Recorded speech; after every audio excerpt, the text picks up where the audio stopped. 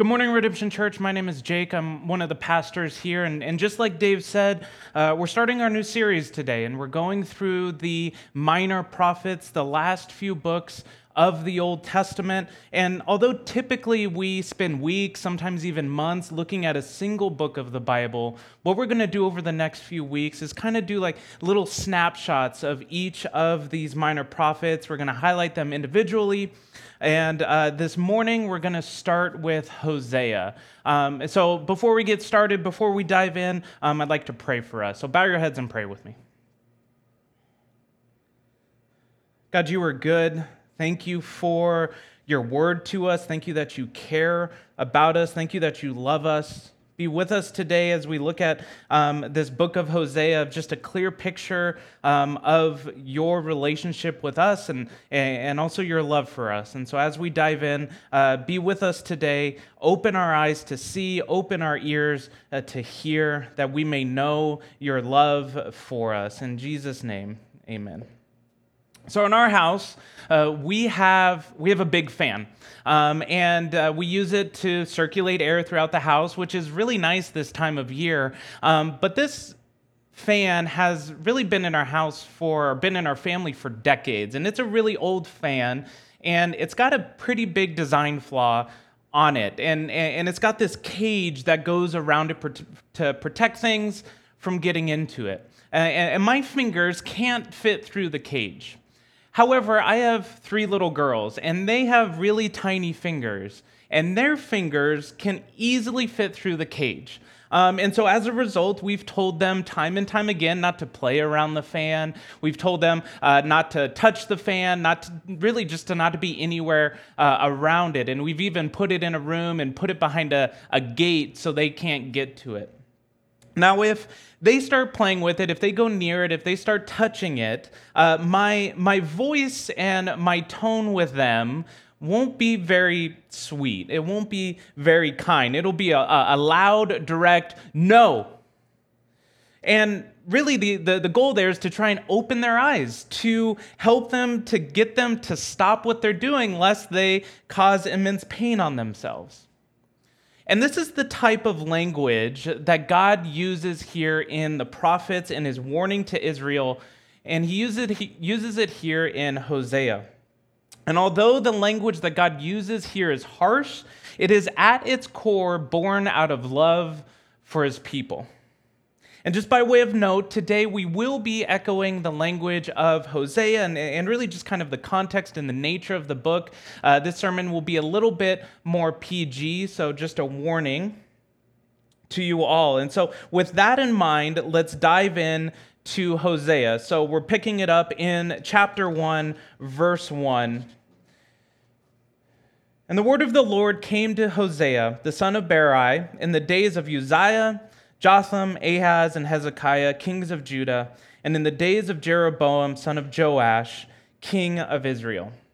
So Hosea was called to be a prophet here to Israel during the reign of King Jeroboam. And Israel was the northern kingdom, and although we do see Judah mentioned here, he's primarily going to be talking to Israel throughout the book. Now, this is a couple of hundred years after the famous kings of David and Solomon, and actually shortly after Solomon's reign, the kingdom of the Jews was divided between the kingdom of Israel in the north and the kingdom of Judah in the south. And so hundreds of years after David and Solomon, God sends Hosea to that northern kingdom of Israel. And so based off this information, most scholars put Hosea prophesying somewhere around 750 BC to about 722 BC. And it was in 722 that the Assyrians attack Israel, they conquer them, they destroy the nation and take them away. And so with that in mind, let's break down Hosea. And there's really kind of 2 sections to this book of Hosea. First, we get a picture. And then we get a prophecy. And the prophecy explains and applies the picture. And so what I wanted to do this morning was take a look at both the picture and then the prophecy, and use it to help us see God better in the light of the cross of Jesus Christ. So let's continue on in the book of Hosea in chapter 1, starting in verse 2. When the Lord first spoke through Hosea, the Lord said to Hosea, "Go, take yourself a wife of whoredom and have children of whoredom, for the land commits great whoredom by forsaking the Lord." So he went and took Gomer, the daughter of Diblaim, and she conceived and bore a son. So God tells Hosea to go take a wife, and not just any wife, a wife of whoredom. And it mentions here 3 times whoredom. And this isn't really a word that we use today, and many translations put it harlotry, but essentially God tells Hosea to go take a prostitute as his wife. And God is going to use the relationship between Gomer and Hosea, Hosea and Gomer, use that relationship to reveal a picture of the relationship between God and Israel. So let's continue on. And the Lord said to him, this is Hosea, "Call his name Jezreel, for in just a little while I will punish the house of Jehu for the blood of Jezreel, and I will put an end to the kingdom of the house of Israel. And on that day I will break the bow of Israel in the valley of Jezreel." And she conceived again and bore a daughter, and the Lord said to him, "Call her name No Mercy, for I will no more have mercy on the house of Israel to forgive them at all. But I will have mercy on the house of Judah, and I will save them by the Lord their God. I will not save them by the bow or by sword or by war or by horses or by horsemen." And when she had weaned No Mercy, she conceived and bore a son. And the Lord said, "Call his name Not My People, for you are not my people, and I am not your God." Hosea and Gomer have 3 kids, all with very, very interesting names: Jezreel, No Mercy, and Not My People. These are weird names for us, but they are devastating names for the Israelites. God is essentially declaring that he will no longer have mercy on Israel, and that the people that biblically, time and time again, God has called his people, he will no longer call them his people, and they will no longer be his God. And so they will be rejected. And we'll talk a little bit more about why God is talking to Israel this way, but something is desperately wrong between the relationship between God and his people, the Israelites. And the picture of Hosea and Gomer ends in chapter 3. So let's pick up there. So move over just a page or so to chapter 3, and let's end this story, this picture of Hosea and Gomer. "And the Lord said to me, 'Go again. Love a woman who is loved by another man and is an adulteress, even as the Lord loves the children of Israel. Though they turn to other gods and love cakes of raisins. So I bought her for 15 shekels of silver and a homer and a lethek of barley. And I said to her, you must dwell as mine for many days. You shall not play the whore or belong to another man. So I will also be to you. For the children of Israel shall dwell many days without a king or prince, without sacrifice or pillar, without ephod or household gods. Afterward, the children of Israel shall return and seek the Lord their God and David their king, and they shall come in fear to the Lord and to his goodness in the latter days." We don't really know how this happens or why this happens, but for some reason, Gomer leaves Hosea and returns to her old life of prostitution. And Hosea has to go pursue his wife and purchase her. He has to purchase his own wife from a life of prostitution. And he buys her back for 15 shekels and some barley. There's the picture. Hosea is married to an adulterous prostitute. And even by looking at this picture alone, we can kind of see some of the deep connections here. God is similarly married to an adulterous people who have gone away after other lovers. As Gomer committed and covenanted herself to Hosea, so the Israelites have covenanted and committed themselves to God. Gomer has gone after other lovers, and so also Israel has done the same and committed spiritual adultery. And the rest of the book of Hosea flushes out and applies this idea of spiritual adultery against God. God describes what they have done to commit adultery and what he is going to do in response to that adultery. And so what I wanted to do now is break down and look at throughout the book of Hosea all the different ways that God proclaims Israel has cheated on him. And so all of the following has been pulled from the book as God addresses Israel about their sin. God says of Israel, they have committed adultery, taken what God has given them, gold and silver and wheat and wool, and sacrificed it to other gods. There is no faithfulness. There is no steadfast love. There is no knowledge of God. There's swearing. There's lying. There is murder. There is stealing. There is immense bloodshed. They have forgotten the law of God. They are greedy for iniquity, and they have a ravenous desire for sin. They have forsaken the Lord to cherish sin. There's uncontrolled drunkenness. They make idols of wood, and then they go to them for guidance and advice on their life. Prostitution and sexual immorality is rampant, and it's celebrated. They are stubborn. They have transgressed the covenant. Their priests and religious leaders commit murder. Their government leaders are corrupt. The king leads them in this sin. They gash themselves and they cut themselves in ceremonies for other gods. They've loved the prostitute's wages. Sacrifices are defiled, and they have deeply corrupted themselves in every facet of life. They've consecrated themselves to things of shame. They have a false heart. They rejoice over committed sin and corruption. They have eaten the fruit of lies. Businessmen deal falsely and are defrauding the people.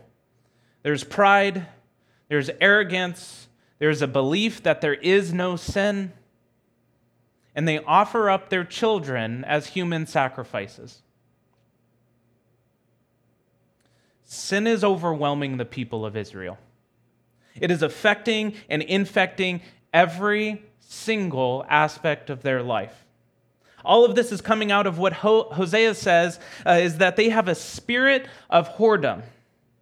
Who they are at their very core is rebelling against God. And so there's an intense and overwhelming sin in Israel because at their heart, they are sinful people. Their hearts are wicked, and so their actions are wicked. They sin because they desire it above their love for God. They sin because at their core, they want to. They have gone after other lovers. They have committed adultery with God. They were not satisfied with God, and so they turned to other things to satisfy them. They did not trust God to provide for them, so they sacrificed to other gods. They did not trust that God loved them, so they loved others who were not their spouse. They did not believe God was smart enough or powerful enough, so they became proud and arrogant. They did not believe God was going to give them what they needed, and so they defrauded and took from those around them.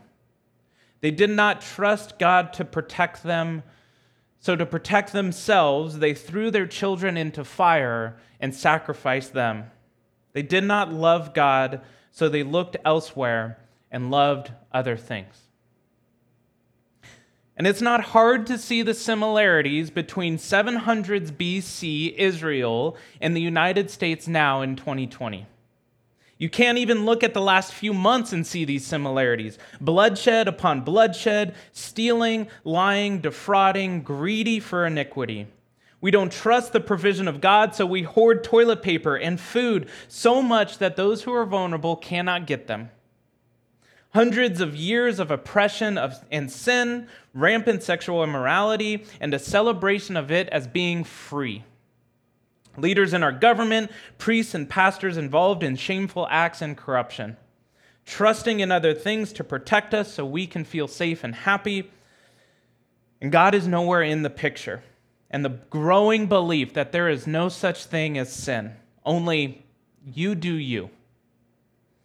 But the problem with that Hosea is mentioning here, the problem isn't out there. It's here. It's in the church. God is speaking to his people in Hosea, and he is speaking to the church now. The church has, at best, capitulated and let these actions happen. But as we review our hearts, we realize that we are actively taking part in the grotesque sin around us. We do not love God as we ought because we love so many different things. 70% of American men and 30% of American women use pornography on a regular basis. And most reports show that the numbers are the exact same within the church. We are blown away by this story of Israel sacrificing their children, but the church today is contributing to the exploitation of children. I've often heard on this subject, well, I'm not hurting anyone, so it's really not that big of a deal.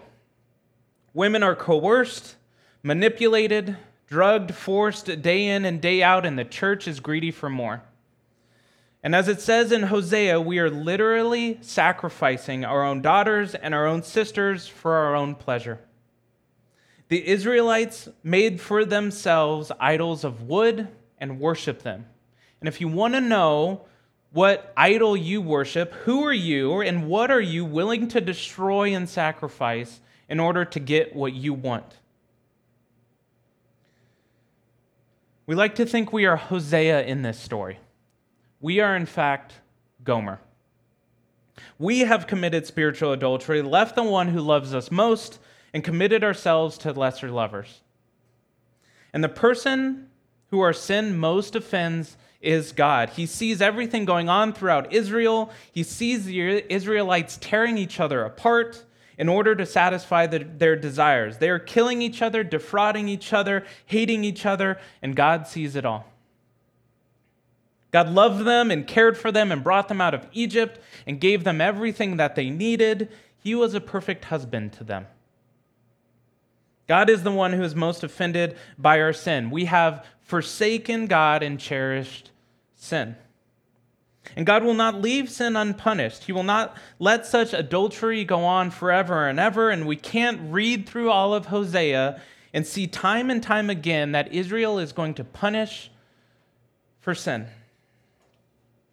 That God is going to punish the Israelites for their sin. He will not let such grotesque and rampant sin go on forever. He tells the Israelites in chapter 12 that Israel has provoked the Lord and is guilty. And the Lord will repay them for the things that they have done, and that God will come upon them as a bear robbed of her cubs and devour them like a lion. Sin has become out of control and needs to be stopped. But that's not the entire picture. Although the sin in Israel is massive, God tells them of the coming judgment. The book of Hosea is not without hope. And Hosea pursued Gomer and purchased her back, and so God also relentlessly pursues his wife of adultery. Israel has gone after other lovers, but God pursues them and calls them back. Turn to Hosea chapter 2 and hear these words of love that God has for you. Starting in verse 14 of chapter 2. Therefore, behold, I will allure her, and I will bring her into the wilderness, and I will speak tenderly to her. And there I will give her vineyards and make the valley of Achor a door of hope. And she shall answer in the days of her youth as at the time when she came out of the land of Egypt. And in that day, declares the Lord, you will call me my husband, and no longer will you call me my Baal. For I will remove the names of the Baals from her mouth, and they shall be remembered no more. And I will make for them a covenant on that day with the beasts of the field and the birds of the heavens and the creeping things on the ground. And I will abolish the bow and the sword and the war from the land. And I will make you lie down in safety, and I will betroth you to me forever. And I will betroth you to me in righteousness and in justice and in steadfast love and mercy. And I will betroth you to me in faithfulness, and you shall know the Lord. Skip forward a little bit to the end there. And I will have mercy on no mercy. And I will say to not my people, "You are my people," and he shall say, "You are my God." God will have mercy on no mercy, and those who he has declared are not my people, he will again say they are his people. And even though Israel and us have forsaken God and gone after other lovers, God will pursue us, and we will be his cherished bride again. The book of Hosea ends with a plea. God calls on the people of Israel to repent and to turn from their sin and return to the Lord. If they repent, God says in verse 4 of chapter 14, "I will heal their apostasy and I will love them freely." We, like Gomer, have gone astray. And Hosea redeemed his bride for 15 shekels and some barley. He purchased her back. Looking at the sin of Israel and looking at the sin of the church, there is no way that 15 shekels and some barley will ever be enough.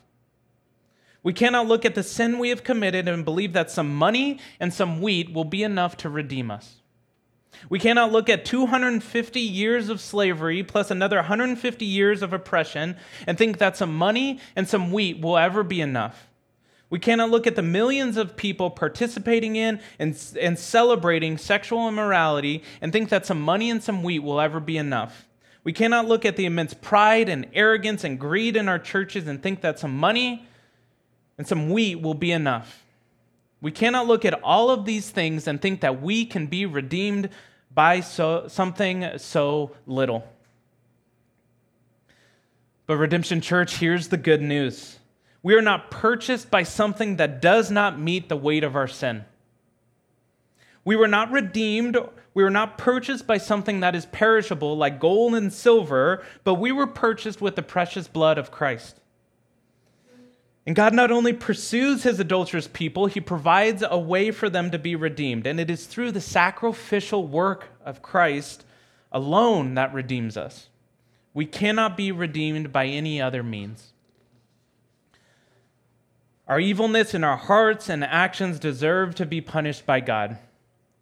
And he will come after us like a bear robbed of her cubs and tear us apart. But in Christ, church, we are saved because he was torn apart for us. Christ bore our sins in his body on the cross where he died in our place. We have a God who loves us despite our sin. He relentlessly loves you and seeks you out. He cares for you and he has purchased you. And if you ever want to see and know the love of God, we look no further than the cross, where we see our sin most clearly, disgusting, evil, and deserving of death, but we also see the incredible love of God, where he would put another in our place. It is through Christ, and only through Christ, that God redeems us. We continually want to go after other things, and so we need to turn around and continually go back to Christ. When we go after other lovers and God is gracious and shows us our error, we don't try and cover it up. We don't try and do something to make it right. We don't try and look elsewhere for salvation and hope. We run to Christ. And we rest in the redemption that he earned on our behalf. Redemption Church, I want to end with a quote by Dietrich Bonhoeffer, and he was a pastor in Germany during the 1930s and the 1940s, and he says this: "You were a great sinner, a great and desperate sinner. Now come, as the sinner that you are, to the God who loves you. He wants you as you are. He does not want anything from you. He does not want a sacrifice or a work. He wants you alone. Redemption Church, return to the God who loves you." Let's pray. Father, we are a sinful people, and we confessed it earlier, and we ask for your forgiveness, and thank you that you are a gracious God who loves us. You're a gracious God who redeems us. And thank you for your Son who has paid the price so that we can be redeemed. Help us to worship him and love him and respond now in the love that you have given us. Help us to always look to the cross for answers. Help us to always look to the cross for salvation, that we may see your love and see your grace. Thank you, Lord, for everything that you are. Help us to honor and love you. In Jesus' name, amen.